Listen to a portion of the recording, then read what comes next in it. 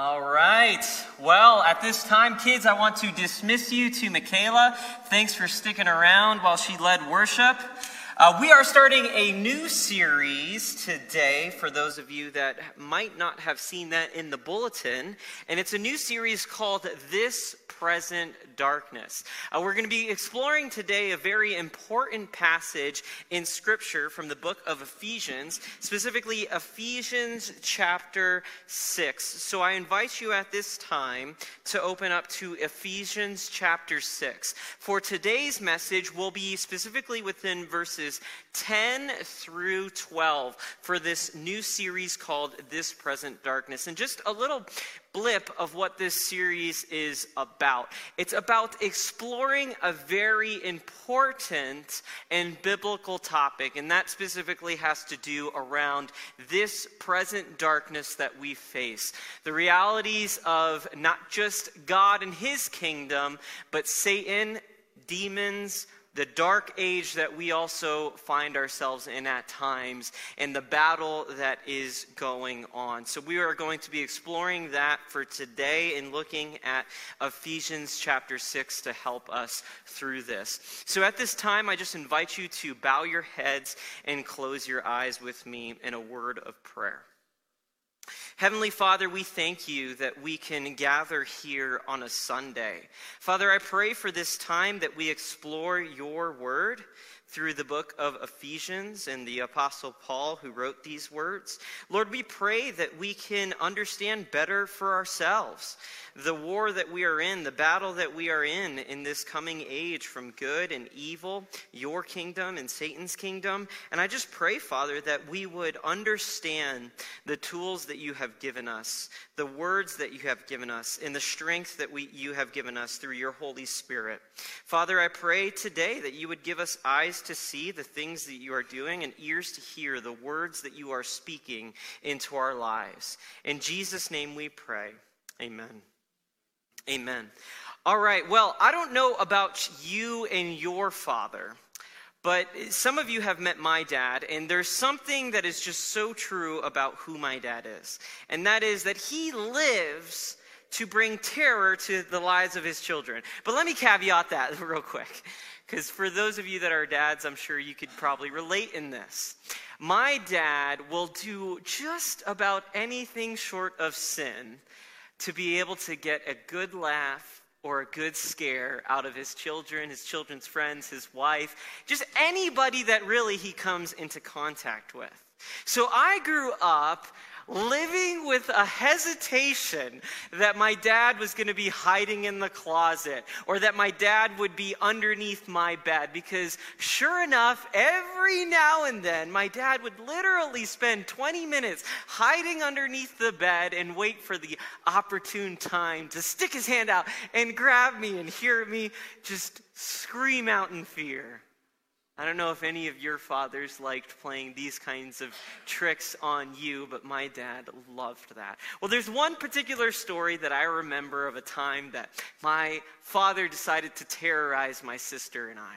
You see, I was just a young little guy, probably no more than 5 or 6 years old, and my dad all of a sudden comes in at the evening while I'm sitting with my sister in her room, and he takes this giant book that he put dirt on, and he must have poured some baby powder onto, and all of a sudden he goes, and he blows it, and it seems like dust is carrying into the air, and we're looking at him, and he says, "Kevin, Erica, I just was digging in the back, and outside, I found this book, and inside this book, it talks about how children, how if they don't listen to their mother and their father, they get dots that starts to cover their face for the kids that don't listen to their mom and dad."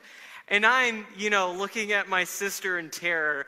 And my sister at this point is wise onto my father and realizes that he's playing another one of his stunts. So she goes, "Yeah, right, Dad." Now, what would you think happens next? You see, my dad was pretty clever, and he knew that if he were to put these dots on our face the following day, that we would put 2 and 2 together, that we would realize to ourselves that my dad was just, teeing this up to happen. But my dad was a clever man, and he decided to wait a number of days. I think a whole week went by before one day we wake up and our normal routine happens, and my sister and I, we head to our bathroom to brush our teeth, and lo and behold, you hear the terror of 2 little kids going, the dots, they're on our face! And we're freaking out as we think that we've been given this deadly disease for kids that don't listen to their mom and dad. Well, the point that I'm trying to make here is that eventually my sister and I, and those that love our family, have become wise to my father's schemes. And now my dad needs to work much harder to be able to have an effect on us, because now we've been trained. We realize his schemes, and we're able to sniff them out and do away with them before he's even able to do his schemes to us. Well, today we're going to not be talking about my father's schemes, but rather we're going to be talking about Satan and his schemes and the real life struggle that we find ourselves in. So in order to do that, we're going to be in Ephesians chapter 6 in God's Word. Ephesians chapter 6, once again, verses 10 through 12. And I'm going to go ahead and read these verses for us, and we'll hopefully understand a little bit better the importance of this text and why it's significant for the church today. So again, Ephesians chapter 6, and I'm going to turn there myself. So it says this, verse 10, "Finally, be strong in the Lord and in his mighty power. Put on the full armor of God so that you can take your stand against the devil's" what? "Schemes. For our struggle is not against flesh and blood, but against the rulers, against the authorities, against the power of this dark world, and against the spiritual forces of evil in the heavenly realms." So if you didn't know, the title of this book is Ephesians. The author of this book was most likely the Apostle Paul. And Paul was at this time, he was most likely writing this book sometime in the 60s AD. It's debated on exactly what year, but let's just say anywhere from 60 to 62. If you didn't know, the Apostle Paul would eventually be martyred in the mid-60s under the kingdom of Nero, but specifically during this time, Paul is in Rome and he's imprisoned there. And he's writing this letter. And the reason why I want to take the time to mention that is because Paul has already had a very fruitful ministry. He's spent a number of years of his life traveling through the world, the known world for him, in order to preach the gospel, to establish churches, to help raise future leaders up. And it's in these last stages of life when Paul, even though he's desiring to continue on his work, is in some ways forced to settle down and settle into his situation of imprisonment. So I think that's important to note, because I think what we're going to read here within the book of Ephesians is really a man who is more towards the end of his life offering his wisdom to who? The church of God. So the book of Ephesians is broken up really into 2 segments, with the first few chapters speaking on the beauty of the gospel, how the gospel makes a difference in our lives, and how the gospel really established a multicultural, a multi-ethnic kingdom of God. And then in the middle of that division, there's this word that joins the first and the second part of the book, and that's this beautiful word that we see there called therefore, which When you ever see the word therefore, you have to ask why it's therefore, right? And so basically what Paul is doing in the book of Ephesians is he's saying that this is the gospel.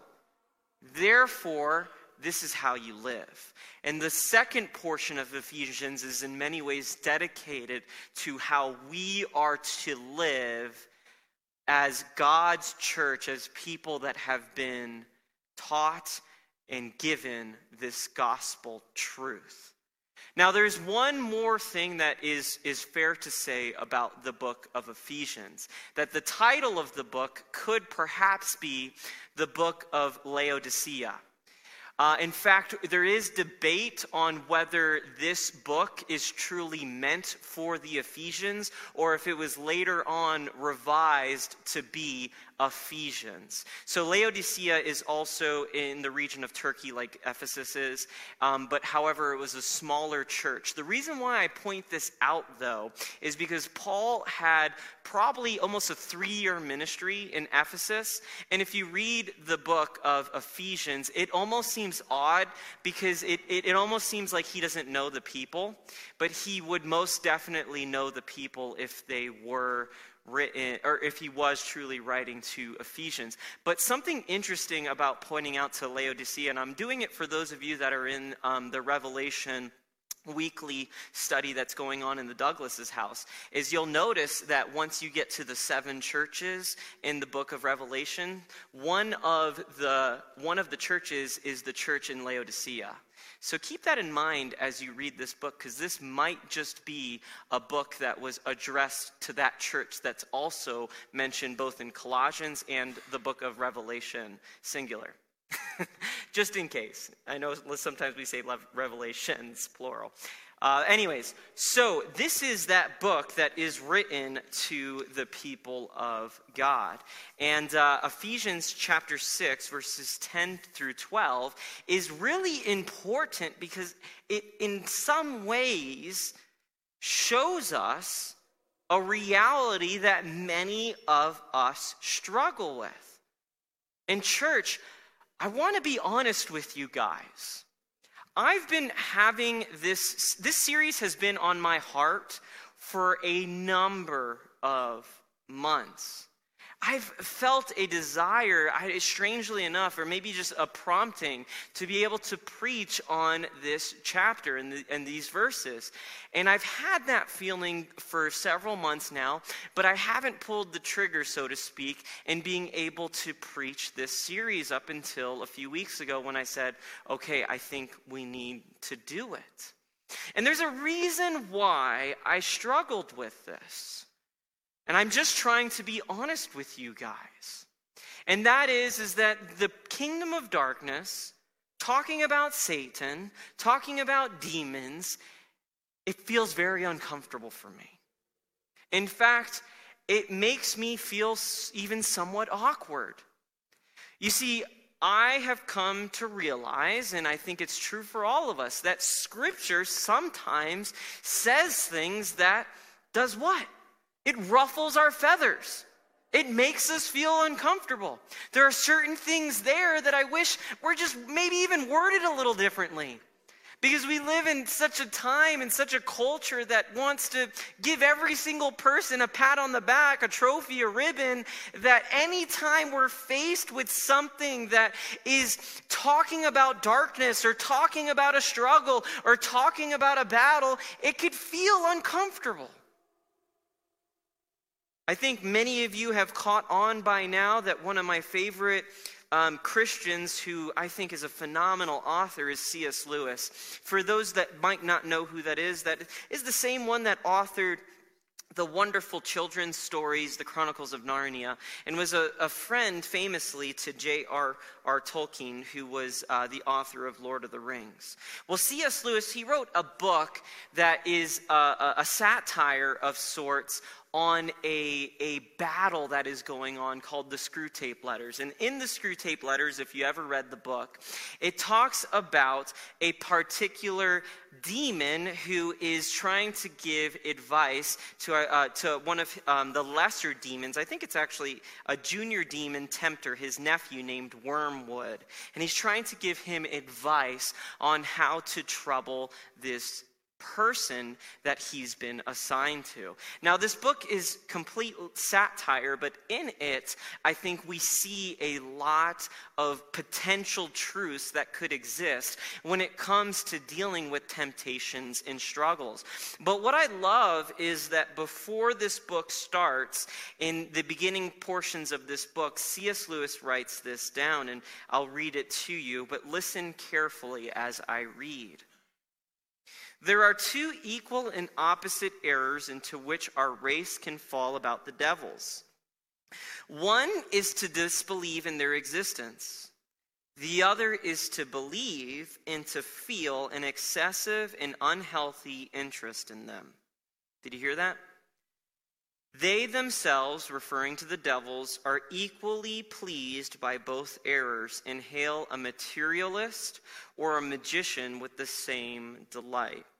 So what is C.S. Lewis saying here? He's saying that there's two errors that we oftentimes as Western people fall under with the topic of Satan, demons, and this present darkness. And the first error that I'll put on the screen for you guys is that we overemphasize it. This is what C.S. Lewis calls the magician.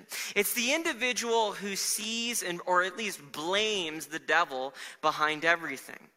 You know, I remember coming into contact with this kind of belief and personality while growing up in a youth group that just, for whatever reason, just saw the devil in everything. I mean, if the car didn't start, it was rebuke the demon behind the battery. If something happened in life, I mean, it was just like always the devil that did it. And sometimes I just scratched my head and just said, well, did you put gas in the car? And that usually was the solution in these cases. And you see, overemphasizing the demonic, over-obsessing on the demonic is a bad thing. Hollywood, for instance, loves to do this. And they love to make it seem like the kingdom of darkness is on equal footing as the kingdom of light, the kingdom of God. And that just isn't the case. Sometimes we need to realize that some of the bad things that happen in our lives might not be a product of Satan. It could just be our own stinking thinking. It could be the pains or the sins in our lives or the life of somebody else that is acting against us. You see, I think the fruit of overemphasizing the kingdom of darkness is paranoia. It's a constant worry and a fear of Satan and his kingdom, as if God almost has no power in our lives. And God most certainly does. Some of us know people who fall into this camp. And we see their struggle. We see their paranoia, right? Well, on the other side of things, if that is one side of it, the magician who overemphasizes, then the other side of it is what? Underemphasizing it. Underemphasizing it. And this is what C.S. Lewis calls the materialist, and that's a very strategic word. It's the person who cannot accept an explanation of life if he can't put it under a test tube. If it isn't explained by the laws of science, then it can't be explained as anything else other than the unknown that we haven't figured out yet. So this person makes no room in their life for the devil. But even if you're not a full-on naturalist, even if you're not someone who full-on embraces this ideology of totally rejecting the kingdom of darkness, the reality is that many of us as Christians functionally live within this gear of underemphasizing Satan.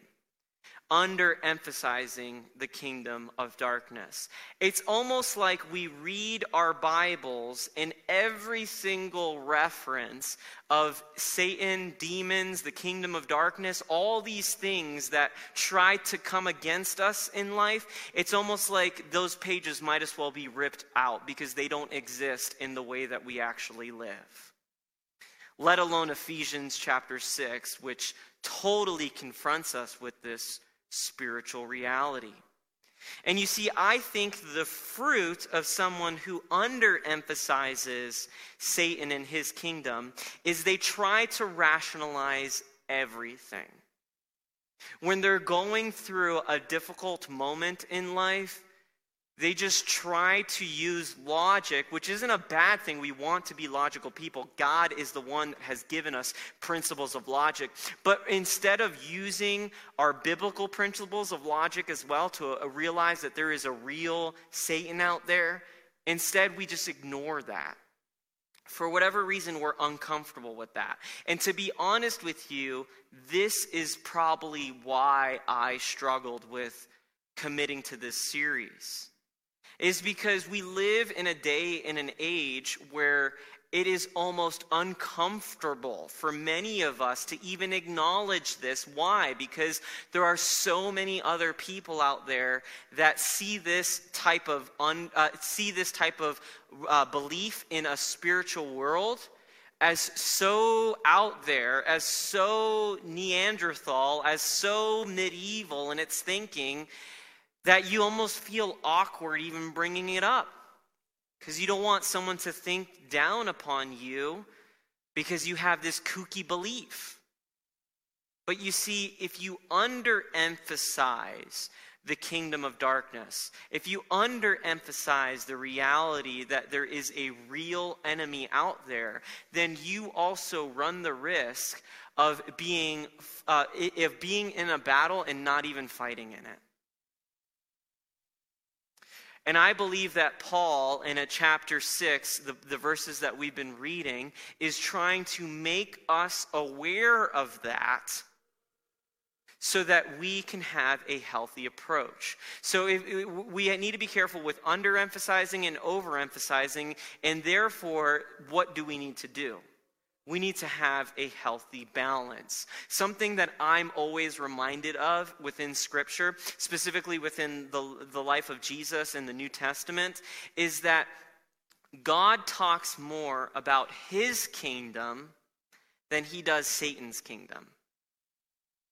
Do you hear me there?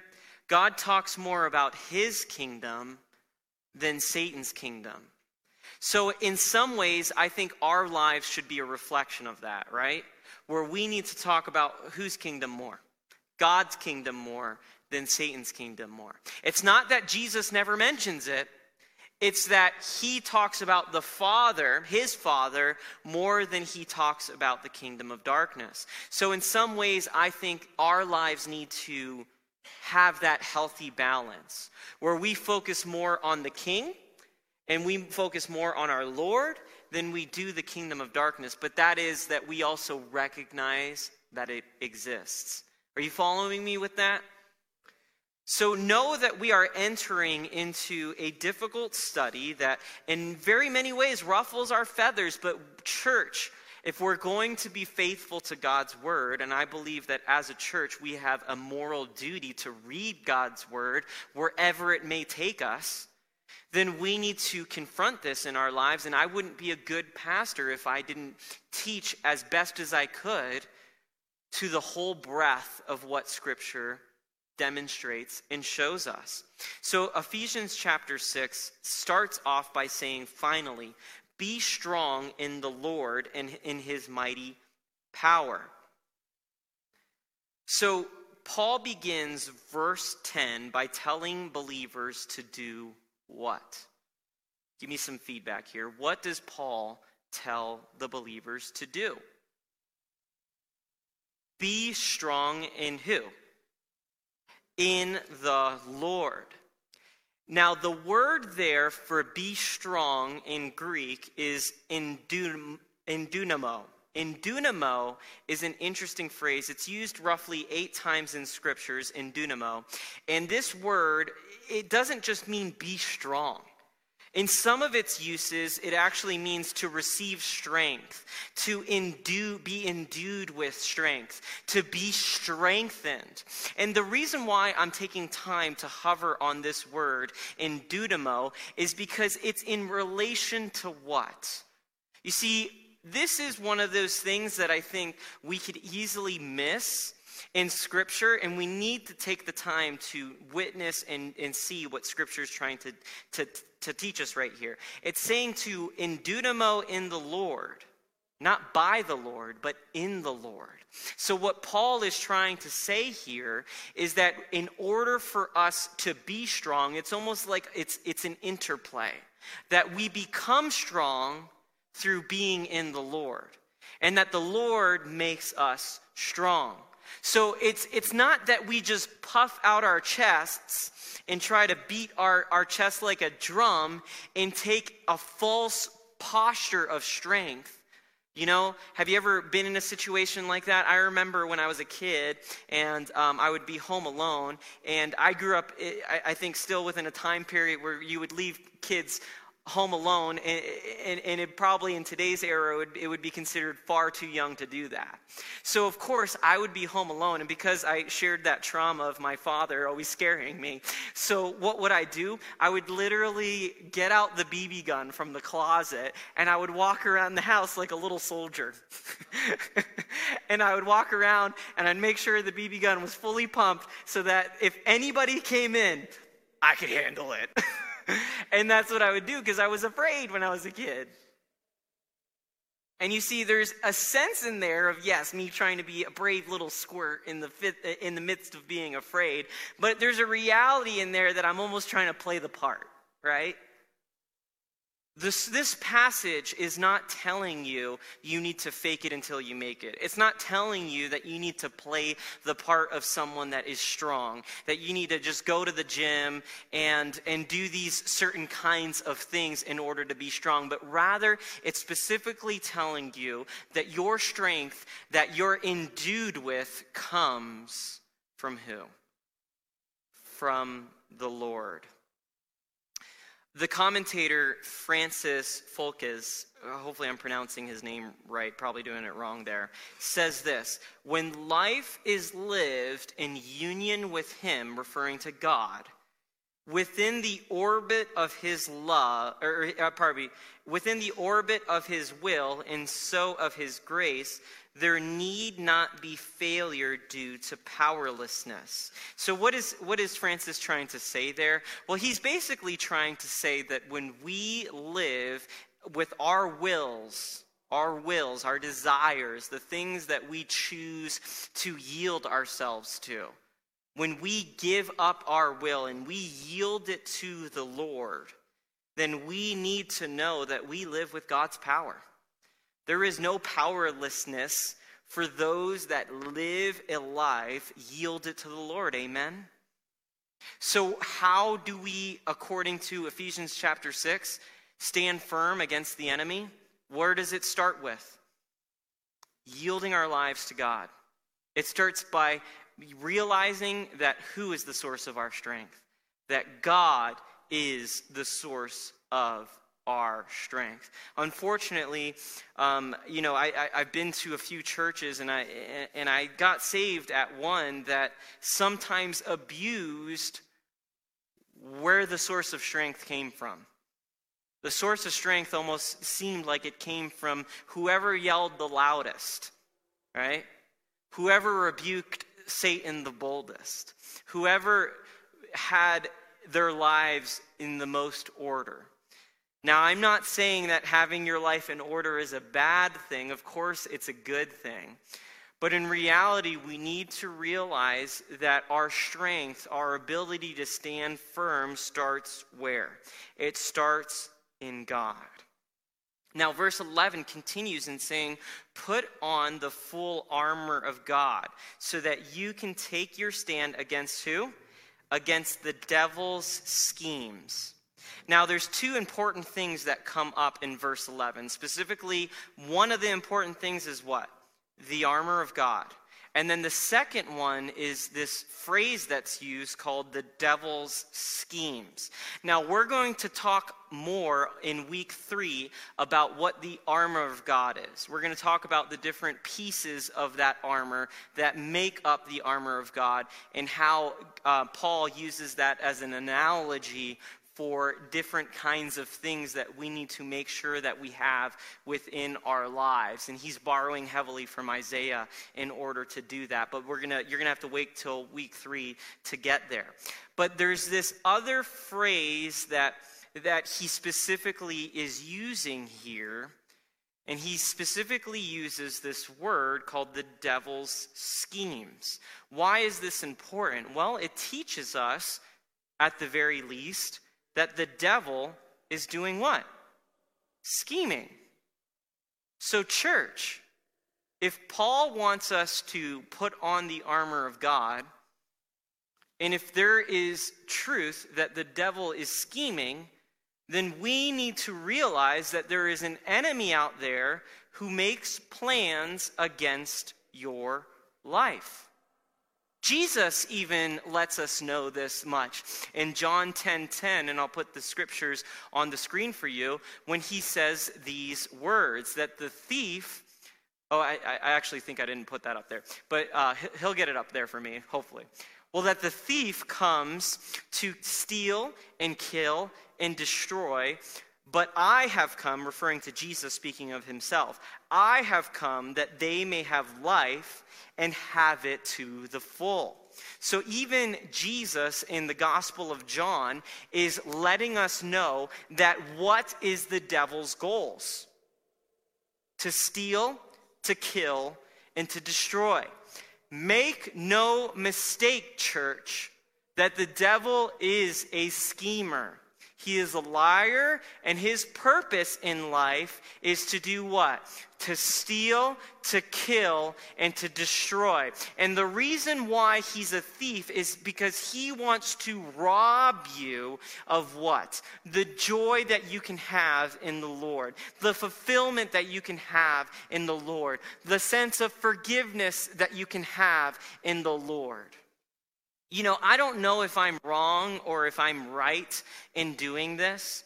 And it's been a while since I've had the privilege of baptizing somebody within our church. But oftentimes when I'm going through baptism material with somebody that wants to get baptized, I often let them know that when you publicly declare yourself as a Christian to the world, don't be surprised if the following week it feels like everything is coming against you. Why? Because when we stand as the people of God, who do we naturally stand in opposition towards? The kingdom of darkness. If we represent the kingdom of light, or the kingdom of God, then we are automatically standing in opposition to Satan. And make no mistake about this, church, that Satan wants to bring you down in life. If you've been living with perpetual discouragement, perpetual fear, perpetual feelings of being a downcast and downtrodden individual, then do you think Satan is happy? Absolutely, because you are living in the exact state of mind that he wants to keep you in. That is not God's plan for your life. God's plan for your life is never to harm you, but it's always to do what from John 10:10? To give you a life in the full.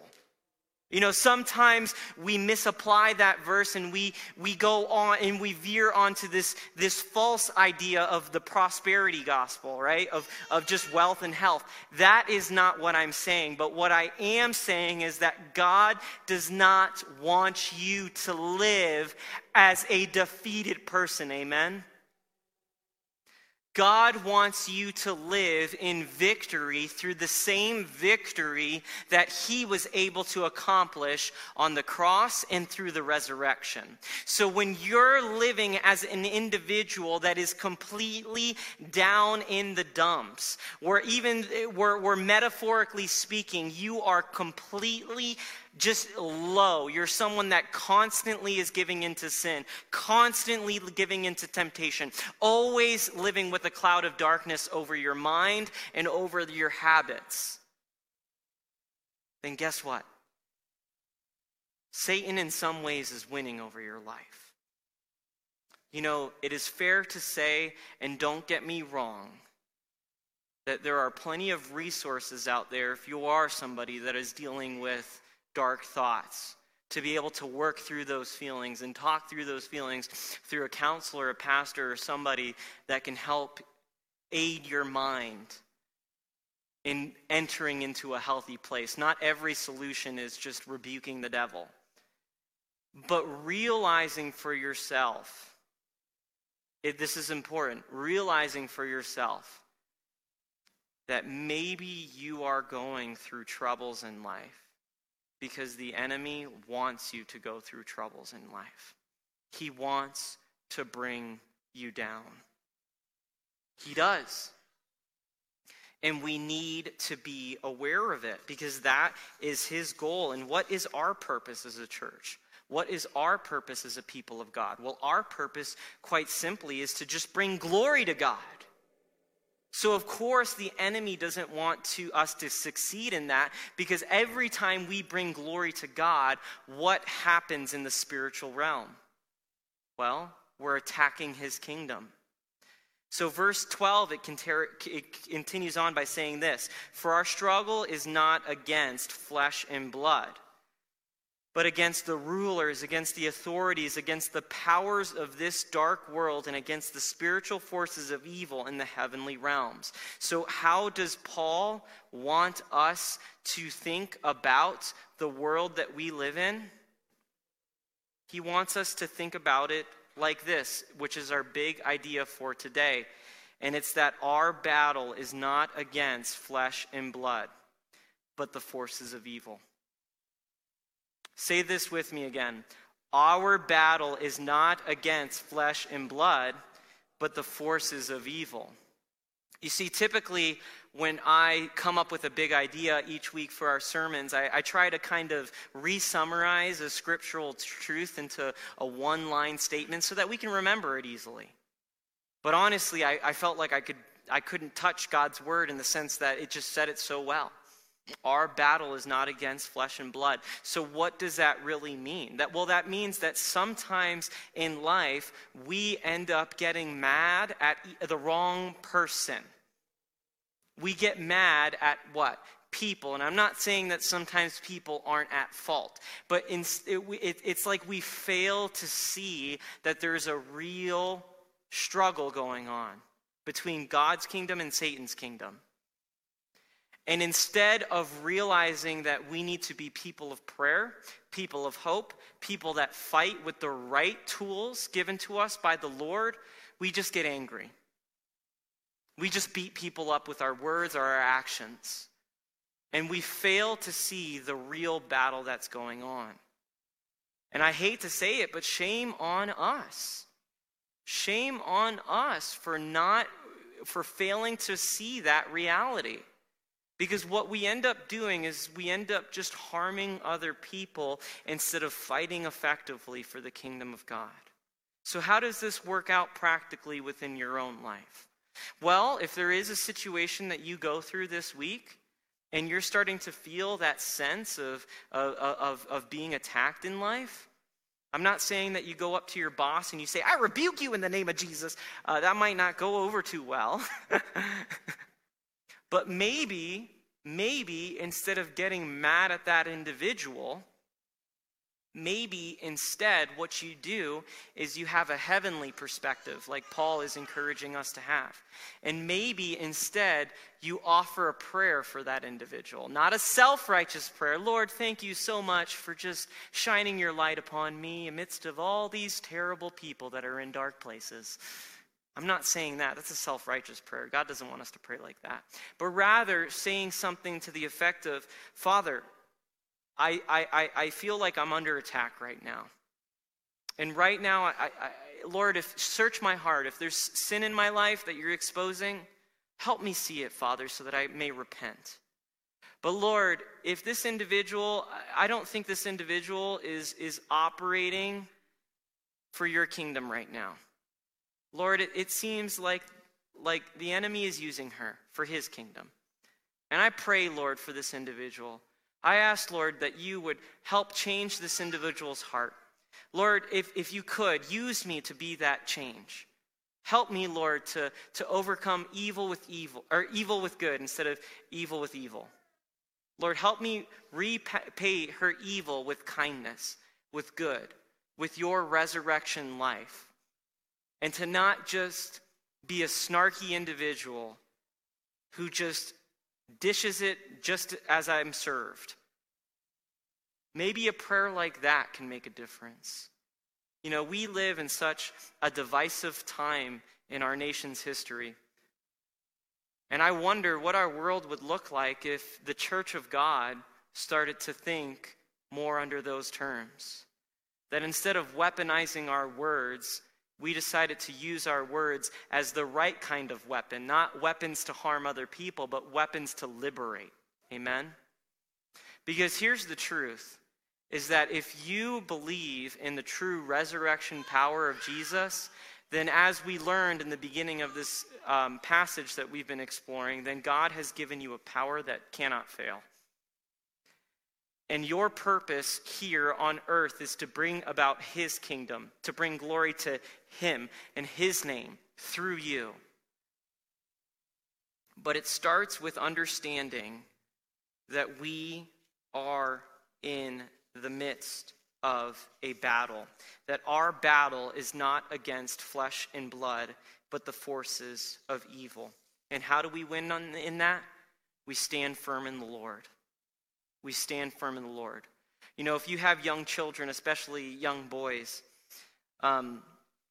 for anybody that ever says that boys are just conditioned to be boys, they didn't grow up with my kid, because my kid immediately came out like, I want trucks and I want destruction. That's just his disposition. I didn't teach him any of that. And my little boy just loves to wrestle. And I remember when I was a kid, I loved to wrestle too. And oftentimes, unless you're just up against somebody that's just way more skilled than you, how do you usually win a wrestling match? It's not because you have the best tricks, although those could help. It's because typically you have the best conditioning. It's because you have the ability to do what? To have good endurance. Because oftentimes the first person that tires themselves out loses.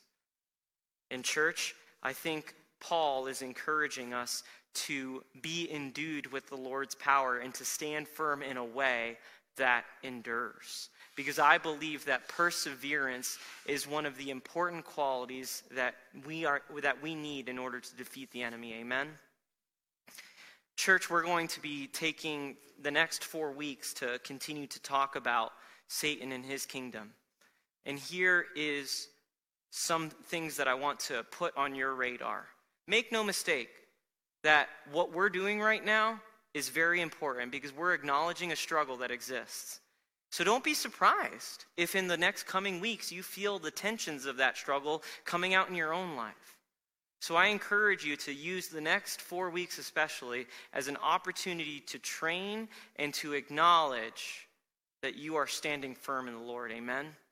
And that even though there might be a battle waging on in this lifetime that is not against flesh and blood, that you stand with and in the Lord. And I believe that if we do that, we will experience greater victory in our own lives.